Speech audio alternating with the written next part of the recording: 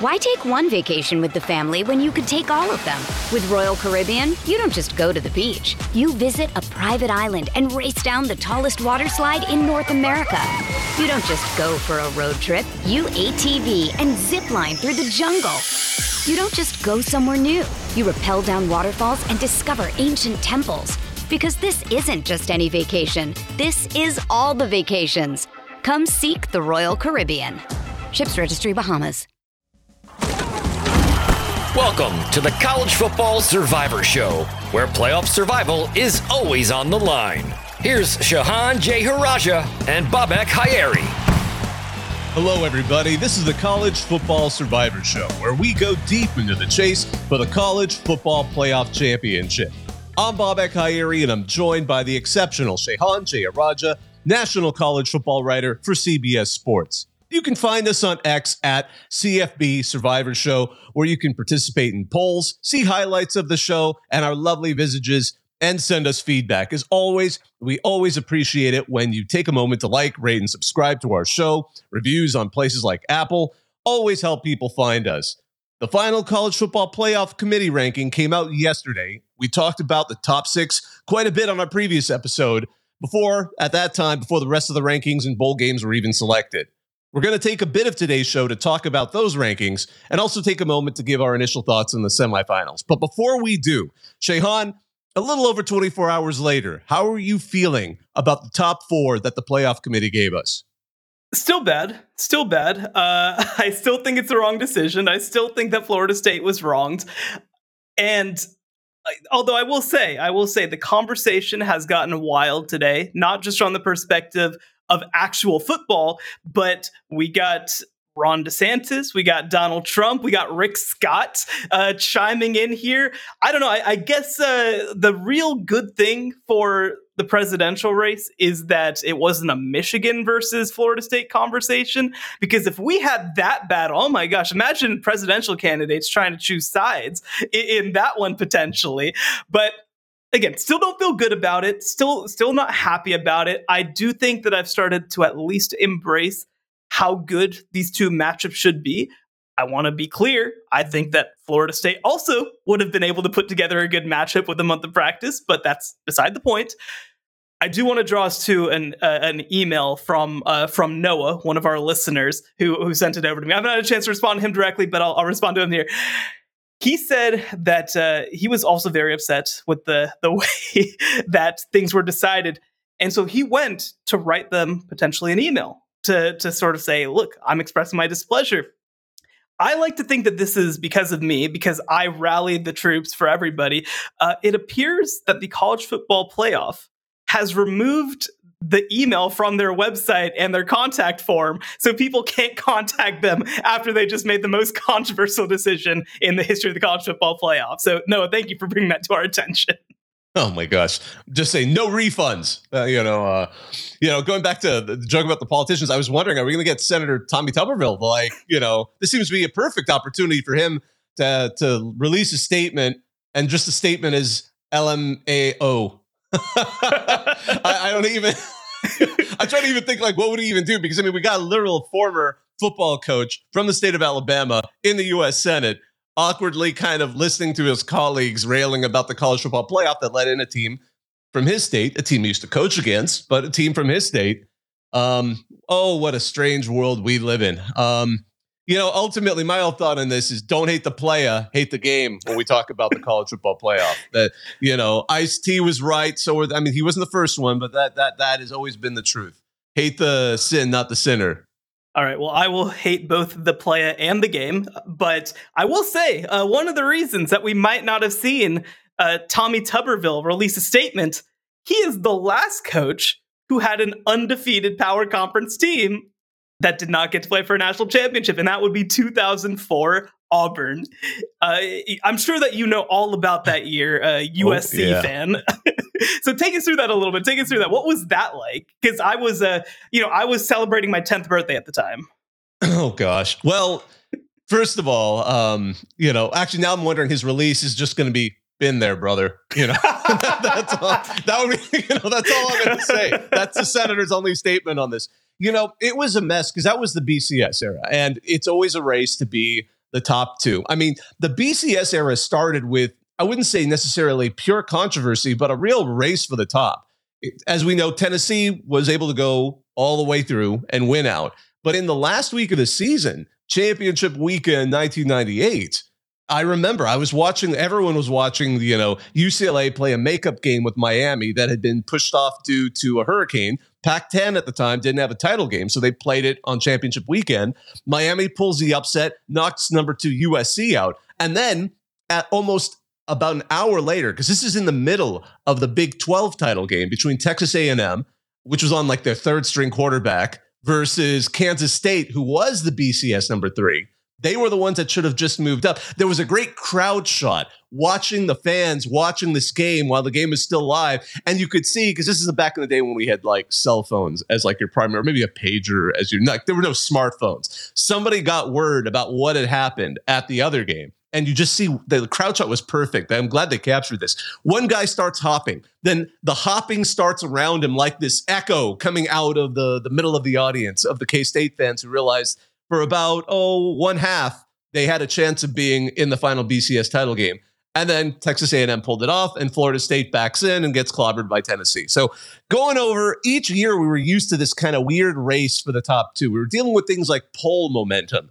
And poll momentum is absolutely, and we talked about it a bit last week. I think that's why Michigan moved right up to number 1 rather than any real serious debate was probably had between them and Washington as who was going to be the number 1 seed. So we're looking back to what happened in 2004. USC and Oklahoma were at the top, and they stayed at the top, and that basically boxed out anybody else. And that's what people really did not like about the system. We can't also forget the fact that Utah another year was able to go all the way through, win the Fiesta Bowl. We all, I still remember the celebrations after that. We had that incredible 2005. Was that 2005? No, that was 2004. It was the same 2004 season because Utah also won out. We had the great kind of Heisman Trophy ceremony where you had 2 pairs of teammates, actually 3 pairs of teammates. You had Reggie Bush and Matt Leinart, and obviously Leinart won. You had oh my gosh, what was the Oklahoma? We had Adrian Peterson, but you also had the quarterback, the reigning Heisman Trophy winner, Jason White. And then you had the Utah quarterback. Oh my gosh, Alex Smith. What was his name? Alex Smith. And the funny thing was, who's the third set of teammates? Alex Smith and Reggie Bush were on the same team. So in high school, so there were 3 sets of teammates in that Heisman Trophy ceremony. It was 2004 was a fascinating year, and I'm not just saying it because I was a USC fan. I mean, it was great for us, right? At that point I was in law school, so it was just something. It just meant in those days that my team was on TV all the time. Because in those days, it wasn't like you could get it anywhere. I couldn't have a mythical, supposed theoretical Pac-12 network that is available only to like 5 people in the United States. I was actually seeing these teams, which sometimes, because when I was in graduate school, there was a game I had to miss because it wasn't televised. USC at Cal, not televised. Like, you don't know what it was like in those days. It stunk if you were a fan. And I can't even imagine. That's why we saw teams start playing on Thursday. That's why we started teams playing on Wednesday, on Tuesday. They literally had no shot to get on TV, period. There was no ESPN Plus. There was no, Peacock. There was none of that stuff. But I could rant and rail. Now you've got old man Bobak talking right now. I can't even believe it. And that terrifies me because I don't feel that old, but I guess I am. I mean, here I am. And I'm also apparently the great old man defending the committee and all of this too. I think they got it right. I will stand behind it. They did exactly what it said on the tin. People want to see stories. I get that. And I get it. I also understand why a lot of the sports media tends to go that way, because to some extent, journalists, they tell stories, and telling a season-long tale of the triumphs and travails of teams, did not mean that to alliterate, that can create this sort of subconscious predilection towards the most deserving team. Yet sometimes story isn't enough. And I think we got the 4 we got, but we'll get more to them as we get kind of to the back of the show. But yeah, no, my goodness, this is, and again, the one thing, and I will repeat this again and again and again, this was the perfect way to transition people to next season when we have 12 teams. And, credit to Ross Dellinger. He did a good little article that came out recently that revisited the alliance. Thanks to in part the ACC, the playoff got pushed back a year. And instead of this year having 12 teams, it's next year. And boy, oh boy, which conference got hosed by that? Oh my goodness. No, it's a good question. And I do want to say I should have known that we'd be turning back the clock to 2004 whenever I went to the Big 12 title game and I saw Nelly perform at halftime because Texas is back. They're a national contender. They're not playing in the Rose Bowl. That would have made it just a whole nother level if they were also playing in the Rose Bowl like they did in 2004. They're going to be going to the Sugar Bowl. Still a very good game, though. And then we get an undefeated team getting left out of their chance of playing for a national championship. I wasn't, I wasn't around the same way to experience it. It's different in 2023 than it did in 2004. But look, I do also want to say, I am going to turn the page on Florida State as soon as we go to break. As soon as we go to break, I'm done. Okay, I'm not going to be mad about it anymore. I'm going to move on. We have 2 games that are too good to be mad about this. We will come back, I think, this offseason to just the decision and how it will shape the future of the sports, independent of just what the decision is. I'll also say, I did jump on the media teleconference with Buke, Oregon.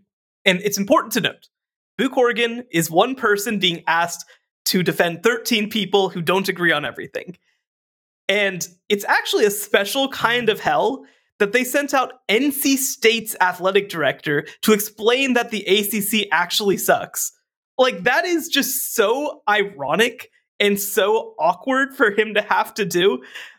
But he had to do it. I did get a question in kind of saying, one, do you feel like you're sending a message that by being straightforward and disclosing injuries, that you're actually putting yourself at a disadvantage? That if you had maybe been coy about injuries, and look, maybe Jordan Travis's injury was so bad that it would have been impossible to hide, but I've seen people in college football lie about way more obvious things than whether Jordan Travis has a broken leg before.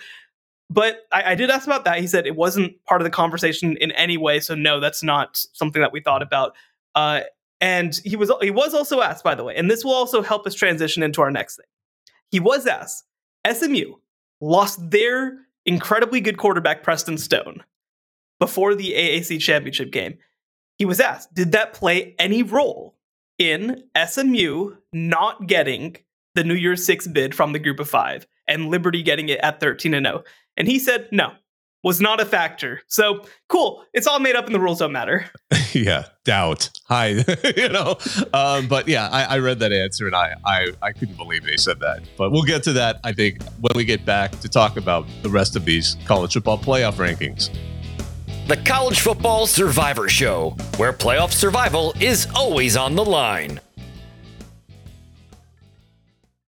Why take one vacation with the family when you could take all of them?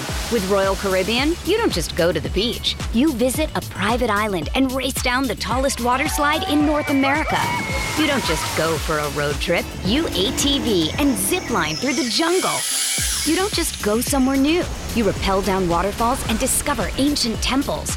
Because this isn't just any vacation. This is all the vacations. Come seek the Royal Caribbean. Ships Registry, Bahamas. All right. So again, as we said last time we were together for an episode, we had the top 6, but we didn't have the rest of the CFP ranking. So I'm just going to quickly go down the list. Obviously, again, Michigan, Washington, Texas, Alabama. The first 2 out were Florida State and Georgia, followed by, with number 7, Ohio State, Oregon, rounding out the top 8. Then number 9, Mizzou. Most teams below this stayed the same for the most part. Penn State, Ole Miss, Oklahoma, LSU. Arizona and Louisville swapped spots. So Arizona came in at 14. Louisville went at 15.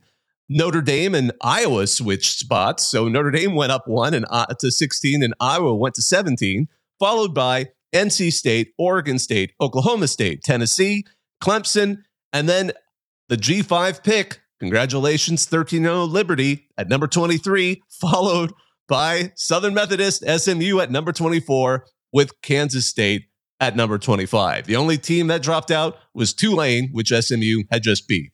So what are your thoughts, Shehan, on what we're seeing here with the rest of these rankings? Yeah.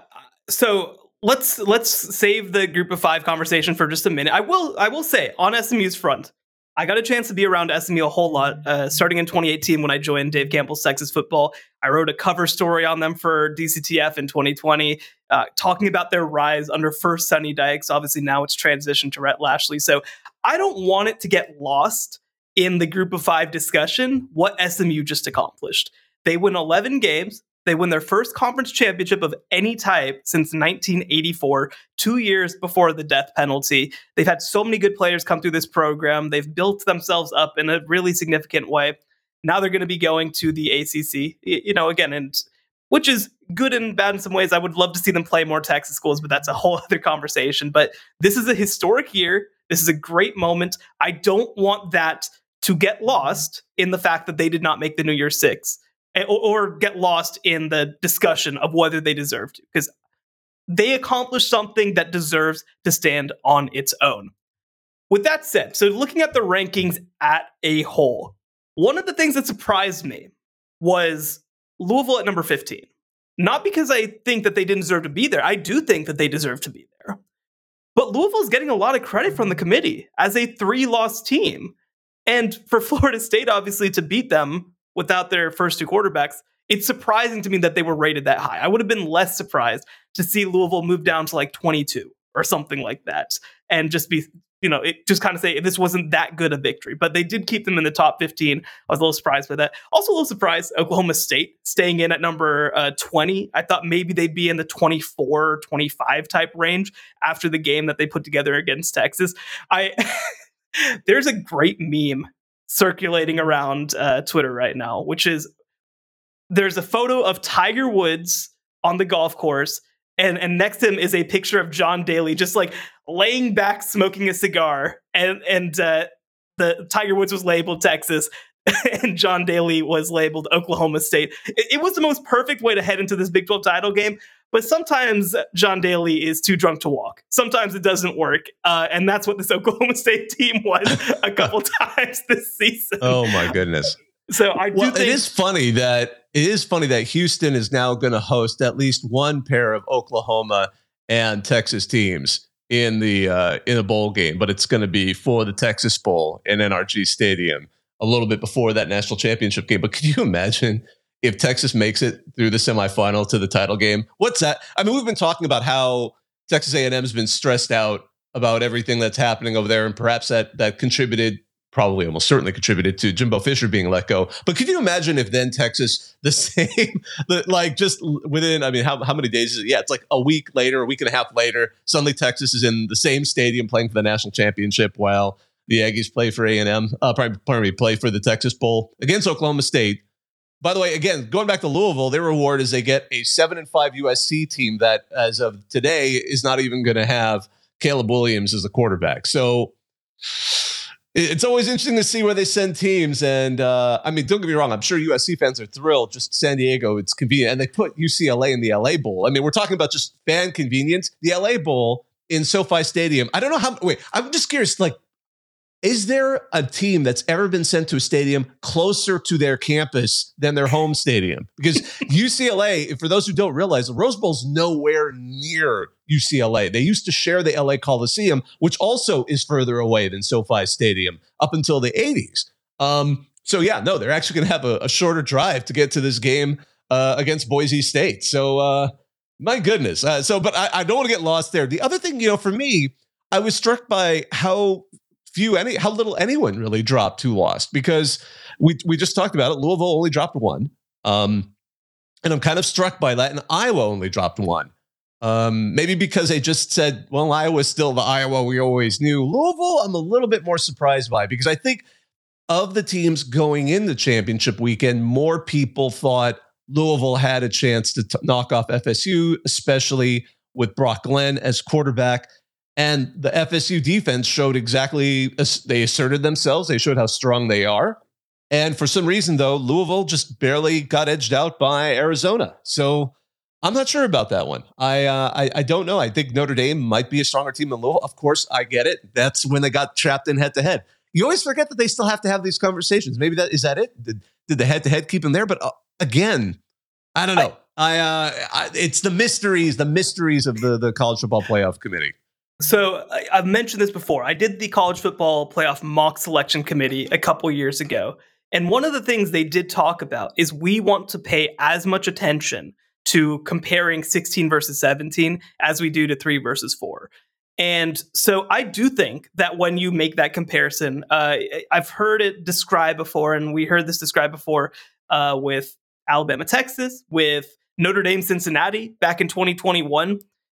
It does in some ways put a floor on where you're going to go if you have the same record and a head-to-head victory, right? So, I mean, we've got a 10-3 Louisville team versus a 9-3 Notre Dame team, and one of these teams won. And so I do think that did give them a little bit of a floor. Now, I actually think that Louisville in the top 15 is a correct decision. I like the fact that they didn't overreact.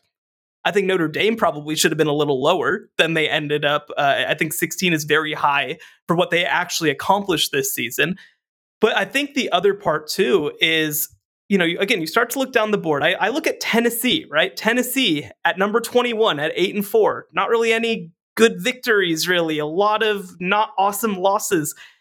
This is a weird year. I don't think that there were a whole bunch of great teams in the middle class, but I do feel like, well, if that's the case, why aren't you willing to move some teams up and some down? One last thing that I'll mention on this front. I do think that if you're the committee, you should not punish teams very much, if at all, for losing their conference championship game. Because I remember a couple years ago, I think it was 2017, the first year of the Big 12 championship game coming back. Oklahoma played against TCU. And TCU at the time was 9 or 10, I think, and in line to go to a New Year's Six Bowl. And after they lost the game to Oklahoma, who went to the college football playoff and went to overtime with a chance to play the national championship game, after losing that game, they fell to 13 and went to the Alamo Bowl instead. So they were actually punished for making and playing in a college or a conference championship game. And I don't think that should be the case. I like the fact that they didn't move much. It's just strange that this is the first time that we've kind of seen that criteria applied. Well, to be fair, there have been situations where, like Wisconsin getting totally blown out 59-0. That we occasionally get those conference title games that make us all raise an eyebrow. But I definitely agree with where you're going there. One last thought for me, too, is if we're talking about the inconsistencies of how the committee sort of handles their business, if they were picking the best teams, if they were ranking the teams by the best teams purely, as they say they did, it feels like once they got past the top 4, it kind of dropped that facade a little bit. And I'm speaking specifically because of Florida State. Again, I'm not trying to diss Florida State, but unless you're perhaps with garnet and gold lenses against the rest of those teams, I don't know if they would have been favored. Now, again, we're going to get to see that game with Georgia, and I'm actually really looking forward to that one. That one got really interesting really fast. I'm actually remarkable that Orange Bowl is going to be. But I'm surprised if they were going to go ahead and drop them below Alabama and Texas, why didn't they also continue with a few of those other teams? Because at this point, ranking them number 5 felt like a kind of disingenuous smack on the behind, like, nice hustle, as a kid trots off the field, after kind of it just didn't quite feel right. But, in the end, it didn't really matter. I know at that point, we're literally just, we're nitpicking things that honestly at this point, as you said, we're past that. So these are the teams we got in the top 4, and we got some exciting games. So I have one question, and then let's talk about Liberty SMU. And that is, if Florida State beats Georgia in the Orange Bowl, should they claim a national championship?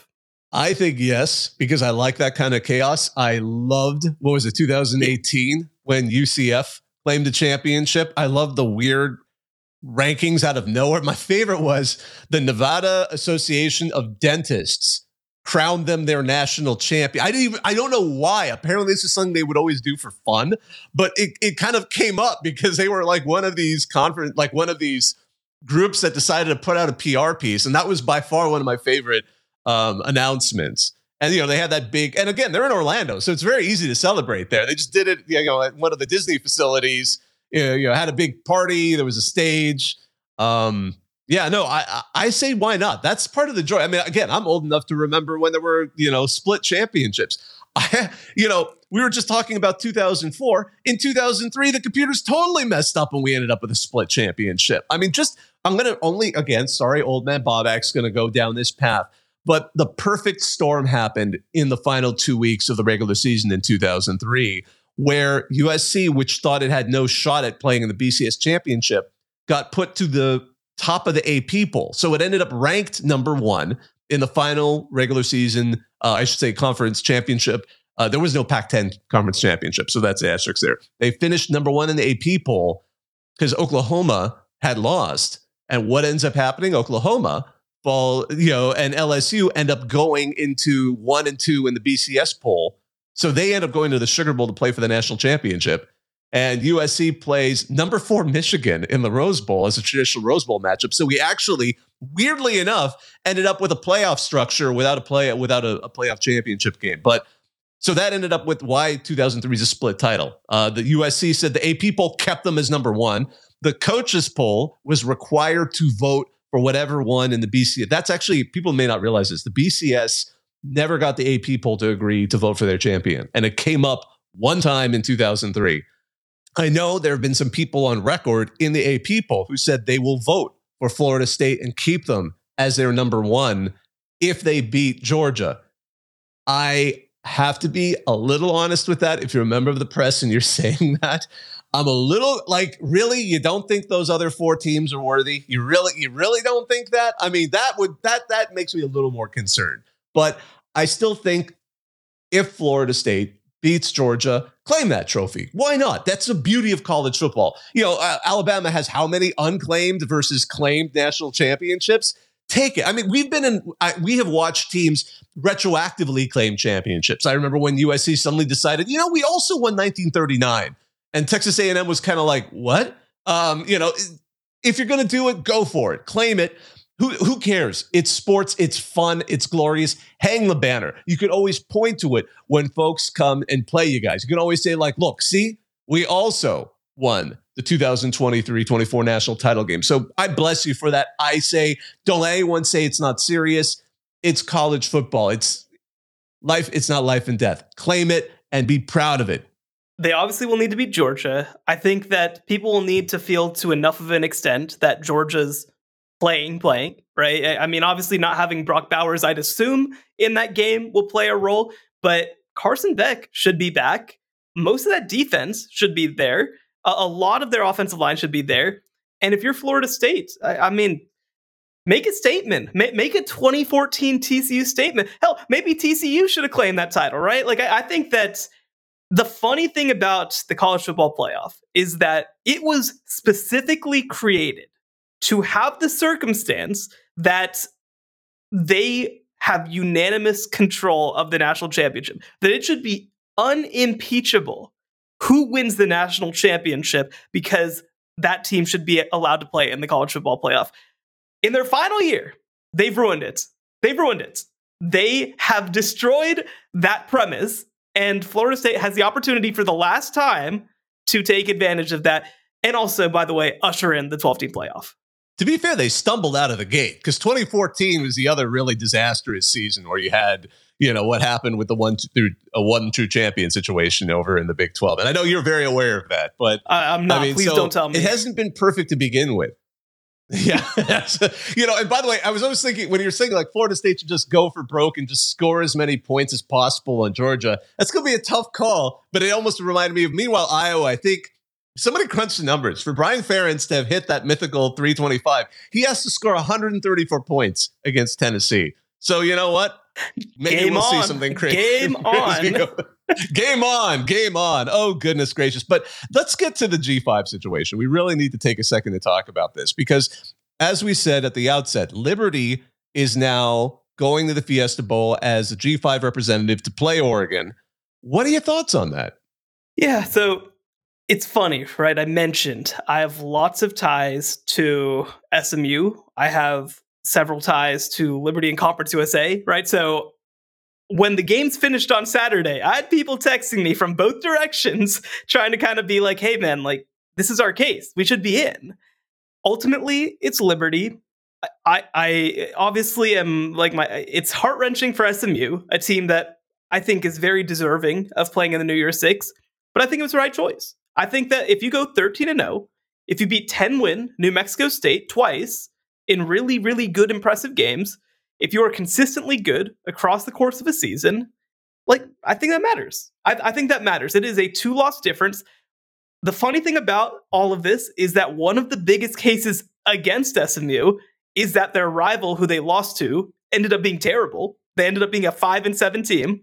And I do think that does hurt their case a little bit. The fact that they really didn't have a whole lot for TCU, who didn't end up being that good. Now, SMU got it better over the course of the season, but we can't play that game. We can't play that game of, well, maybe that team is different than this team, because it all counts. And so I think that when you have a 13-0 Liberty, 2 losses ahead in the loss column, who also, by the way, heading into the weekend, was ranked in the top 25 when SMU wasn't, it would have been, to me, unfair to then take SMU all the way from the outside and say, we're going to slot you all the way ahead after basically that not being the case. And like I said, I don't want the American title game to be a consolation prize for SMU. This is a huge freaking deal. But also, like, Tulane had it leaked that their coach was leaving right before the game too. Right? So like, that's all just to say, like, I don't think that it should have erased everything else that happened. SMU's AAC schedule was not the most impressive schedule that the AAC has ever put forward either, right? It was better than Liberty's. There's no doubt about it. But, you go through East Carolina, Charlotte, Temple, Tulsa, Rice, North Texas, Memphis, Navy. Their resume is kind of Tulane, and that's most of it, right? Like, that's most of their quality resume as well. And so, is that enough to erase everything else? It wasn't to me. I think Liberty is the right choice, but it was close. It was close. I would not have been upset if they had picked SMU, but I do think Liberty is the right choice. Yeah, this was a much tougher decision than I expected. And it was funny, too, because as soon as I heard they went with Liberty, at first I got a little annoyed because of the schedule thing. But then I kind of thought it out. And I felt like, especially with the way the committee was kind of hooking, for example, with Florida State, the Jordan Travis injury was a thing they held against Florida State, that this is not the same team, et cetera, et cetera. And then I thought of, well, Liberty hasn't had a major injury like that. They are still the same team they've been the entire season. If anything, they've looked stronger. They had a couple of close calls earlier in the season, but since then, they've been dominating. I know when Boo Corrigan was asked about it, he mentioned, they've been averaging over 500 a game, 500 yards a game, scoring over 40 points. Caden Salter is still there. They don't have any other major injuries to critical players.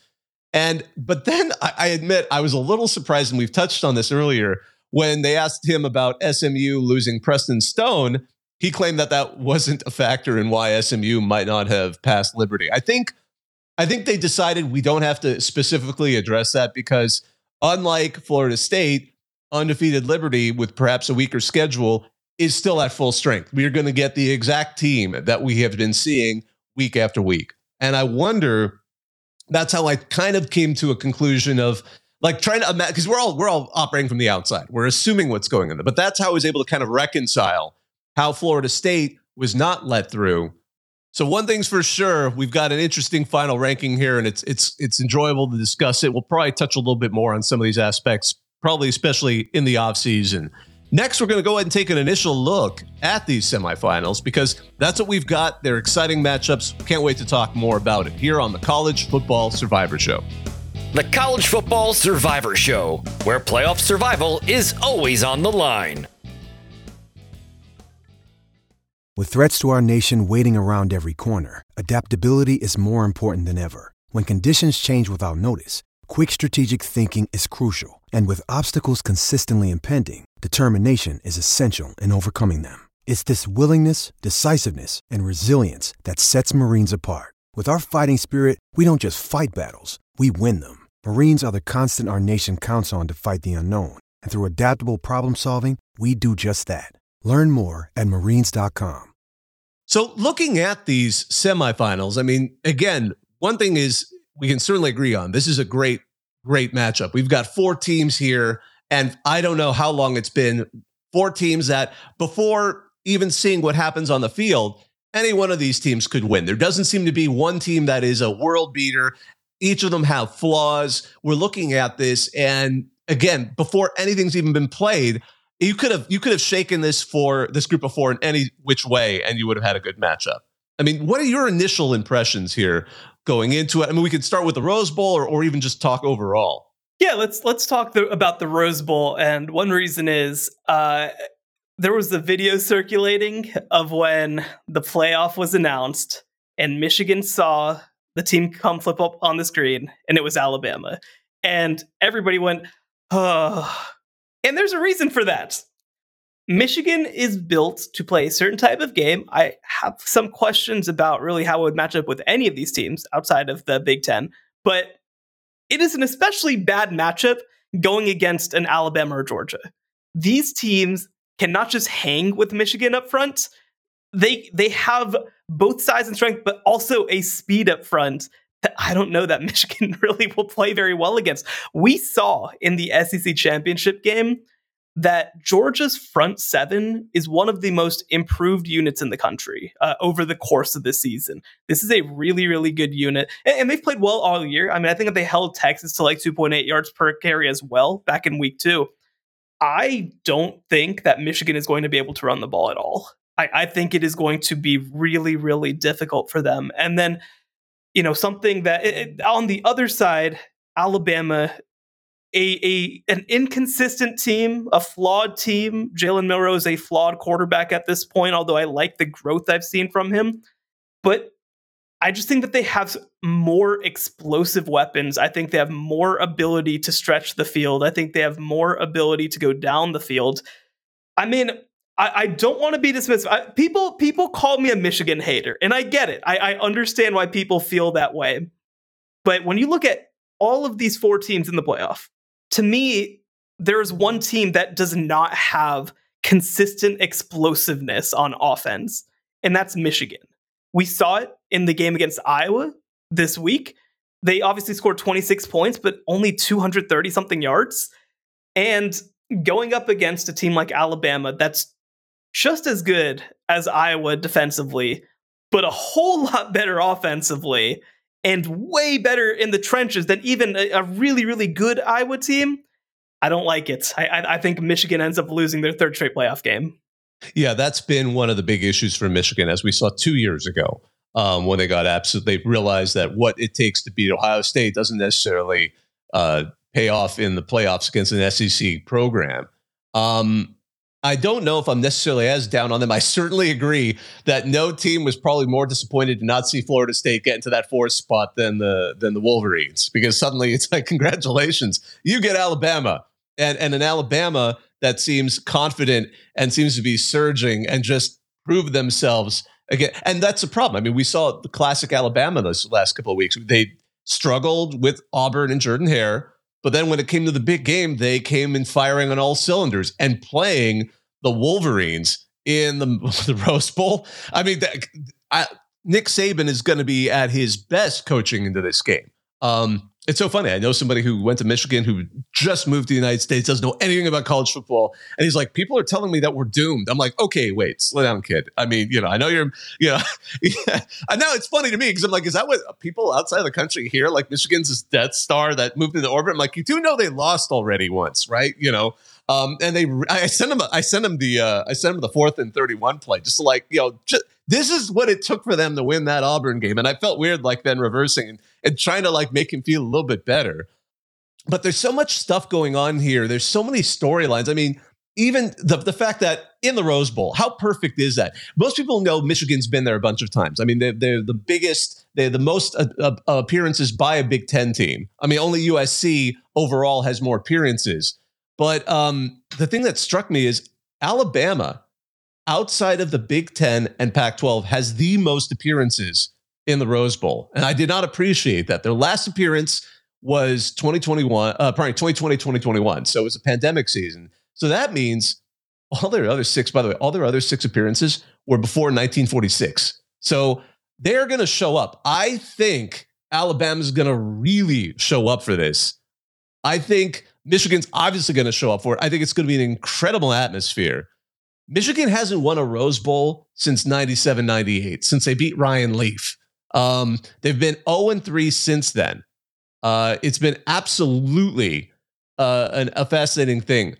So looking a little more into this matchup, is there any other aspect that strikes you in this Rose Bowl? This is going to be the JJ McCarthy legacy game. Jim Harbaugh said earlier this year that he believes that JJ McCarthy is on track to be the greatest quarterback in the history of Michigan football. Now, I will say, you look back at history, and for one of the greatest programs of all time, it is a little surprising how little comparatively great quarterback play that they've had. I mean, the greatest quarterback of all time literally went there, and he was fine when he was at Michigan.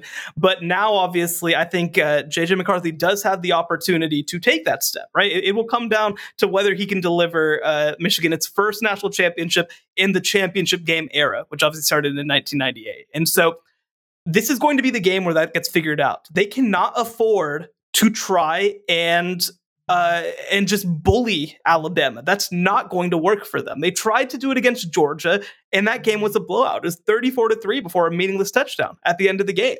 So they need to spread the ball around. They need to trust their quarterback. They need to probably get him involved in the run game a little bit. That was something they had a lot of success with when they played against Ohio State.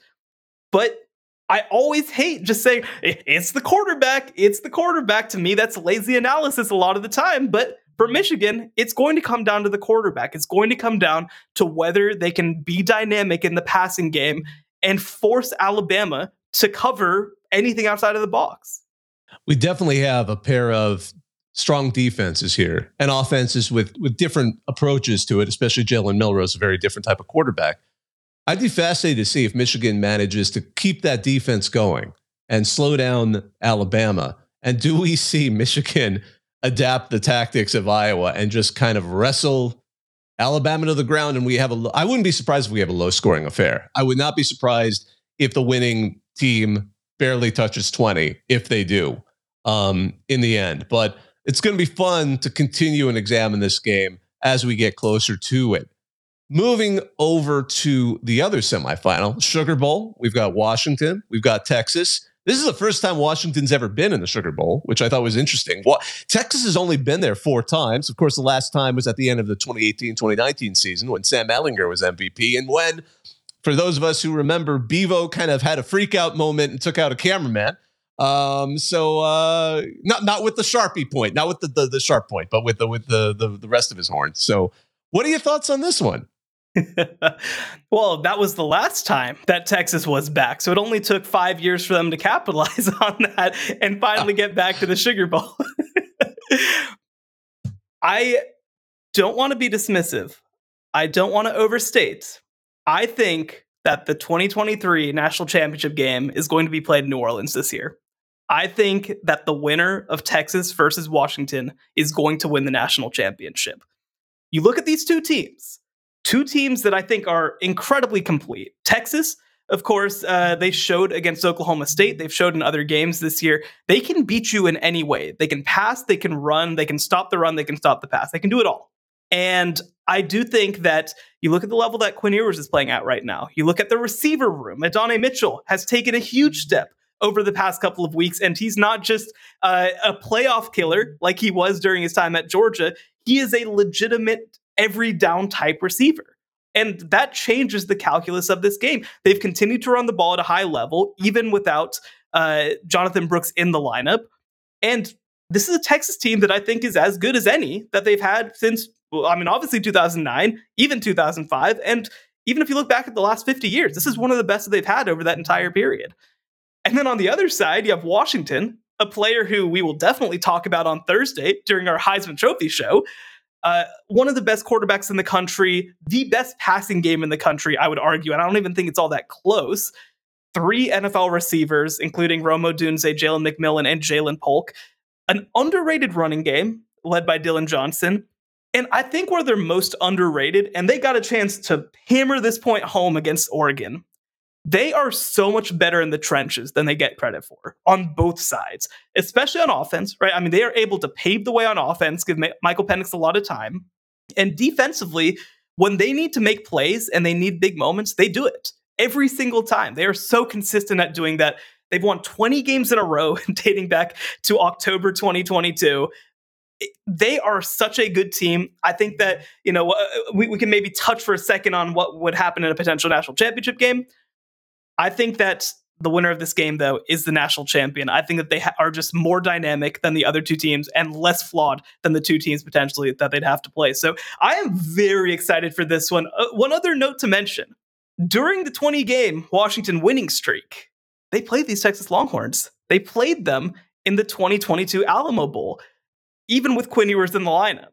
And also, by the way, with Jonathan Brooks in the lineup, because he was the backup at that point to Bijan Robinson and Roschon Johnson. And they won 27-20. I don't think that says a whole lot about this matchup, but it does mean that Texas is going to be able, or that Washington is going to be able to hang. I'm very excited for this one. This is one of the best college football games that we've had all year. Yeah, you bring up a great point to that, too, because, I mean, we were all doubting if Texas could beat Oregon twice, and then they did. And part of the reason, so now we're watching, granted, this is a different zone with Texas because that was last season's Texas versus this season's edition. But one thing that I will give Washington credit is they have that weird X factor that teams that go on national championship runs do, where on paper you're like, this should be the game where they finally lose. And they don't. Why? Because they have Penix there. He is absolutely phenomenal at making games happen and making them work when the game falls on him.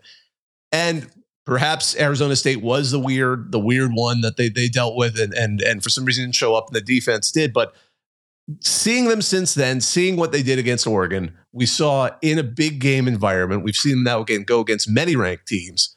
When they need to, that offense, that complete team can show up and some part of it will go through. But Texas, as you said, I mean, they're physical. They have the ability to reload, as we saw when Jonathan Brooks went down. They have that depth and that capacity that I am also not entirely sure if this is a team. Like, I'm trying to even think and we'll probably get into this more as we go through the weeks up until the game. What team does this look most like for Washington to go against? I mean, is this more like Oregon? It's pass heavy. You got a strong quarterback with Quinn Ewers. You have a physical program top to bottom. I mean, we were talking all that about the Oregon defense. I mean, they were great, and then it wasn't quite enough. So I'm wondering, this game by far seems to be the more even matchup. Just the way these teams stack up, their offenses are really fun to compare. I cannot wait to see this one develop. And yeah, my goodness, I'm looking forward to developing out this conversation more. Yeah, I think for me, and I will mention as well, I didn't say the Sportsline consensus line for Alabama, Michigan is Michigan -1.5. If I had to pick today, which we got a full month before we have to fully pick these games. If I had to pick today, I'm picking Alabama to win outright. Texas, Washington is Texas -4.5. So actually Vegas thinks that the gap between Texas and Washington is bigger than Michigan and Alabama. I don't buy that. I think that this is a pick'em type game. This is a really good matchup. A factor that I'll say is that Texas is a deeper team than Washington. I don't even think it's that close. When you look at the amount of playmakers that they have out there, I got a great front row seat to it on Saturday. They lost Xavier Worthy, and they were like, all right, let's just put out more good players. Let's just keep on rolling them out there. A.D. Mitchell, go do your thing. Jatavian Sanders, go do your thing. They brought out more tight ends. They brought out more running backs. It does not matter. They are so deep on offense. I can't remember the last team that I've seen that's this deep on offense at all of running back, receiver, tight end. I've seen teams that have one of those things. Texas has all three. But the one thing that you have to ask is, this is a game where you get to rest for a whole month. So depth might not be as big of an advantage in a playoff game as it might have been in the regular season. And if you're talking about the top end, if we're ranking every Texas and Washington receiver, right? Rome Odunze is number one. I don't even think that that's in question. I think you can say Xavier Worthy's two. I think, though, that maybe I might go the two Washington guys and then A.D. Mitchell, although A.D. Mitchell has had a great year. He maybe should be a little higher than that. But Washington's top three at receiver is better than Texas's top three, just in terms of who that third guy is going to be. They've got other bodies there. Jordan Whittington is a really solid, consistent player, but I don't think he's as good as Jalen McMillan is. And so I think that the high end of Washington is just a little better. I think that right now, as a college football quarterback, Michael Penix Jr. is a better player than Quinn Ewers. They're both awesome, but like, this is not enough. This is me saying that Michael Penix Jr. might be the best quarterback in the country. Not that Quinn Ewers is bad, but I think that Michael Penix Jr. is just a unique playmaker in college football right now as a passer. There are other guys who, passing in with their legs do special stuff, but as a passer, I think Michael Penix is one of one right now in college football. And so if you're going to have all three of those guys healthy, which has been an issue for Washington through the second half of the season, today, we're recording December 4th at 3:24 Central Time. I'm leaning Washington to win the game. If you ask me at 3:26, I might pick Texas to win instead. This is going to be a hell of a matchup. I would be remiss to say Texas defense, different animal, completely different animal than what Washington is bringing to the table. I just wonder whether Washington's passing game is even a different animal than what Texas can bring to the table. Absolutely. And I think with this game in particular, if Washington's going to win, it's going to be Michael Penix Jr. doing his magic at the exact right time. And he'll win or lose a Heisman, it'll be past that point. But I'm absolutely fascinated to see how they square off. Well, I think that's a good time to wrap this up. We'll get more into these games as this season progresses, as we get closer to them. Next week, we'll also have a conversation about the Heisman Trophy, because that's a good time to have our Heisman show. But we'll get to that in our next one. We wanted to just take a second to thank all of you who listen. Take a second if you can. Come to us at Twitter and X at CFP Survivor Show, where you can, as I said, vote in polls, message us, see clips of us and our beautiful faces, so-called. I wanted to thank our producer, Joey Aliberti. I wanted to just, again, repeat that we enjoy the fact that you sit with us and you choose us as part of your listening habits. I'm Bobak Hayeri. He's Shehan Jayaraja. You can find his work at cbssports.com. Thanks for listening, everyone. The College Football Survivor Show, where playoff survival is always on the line.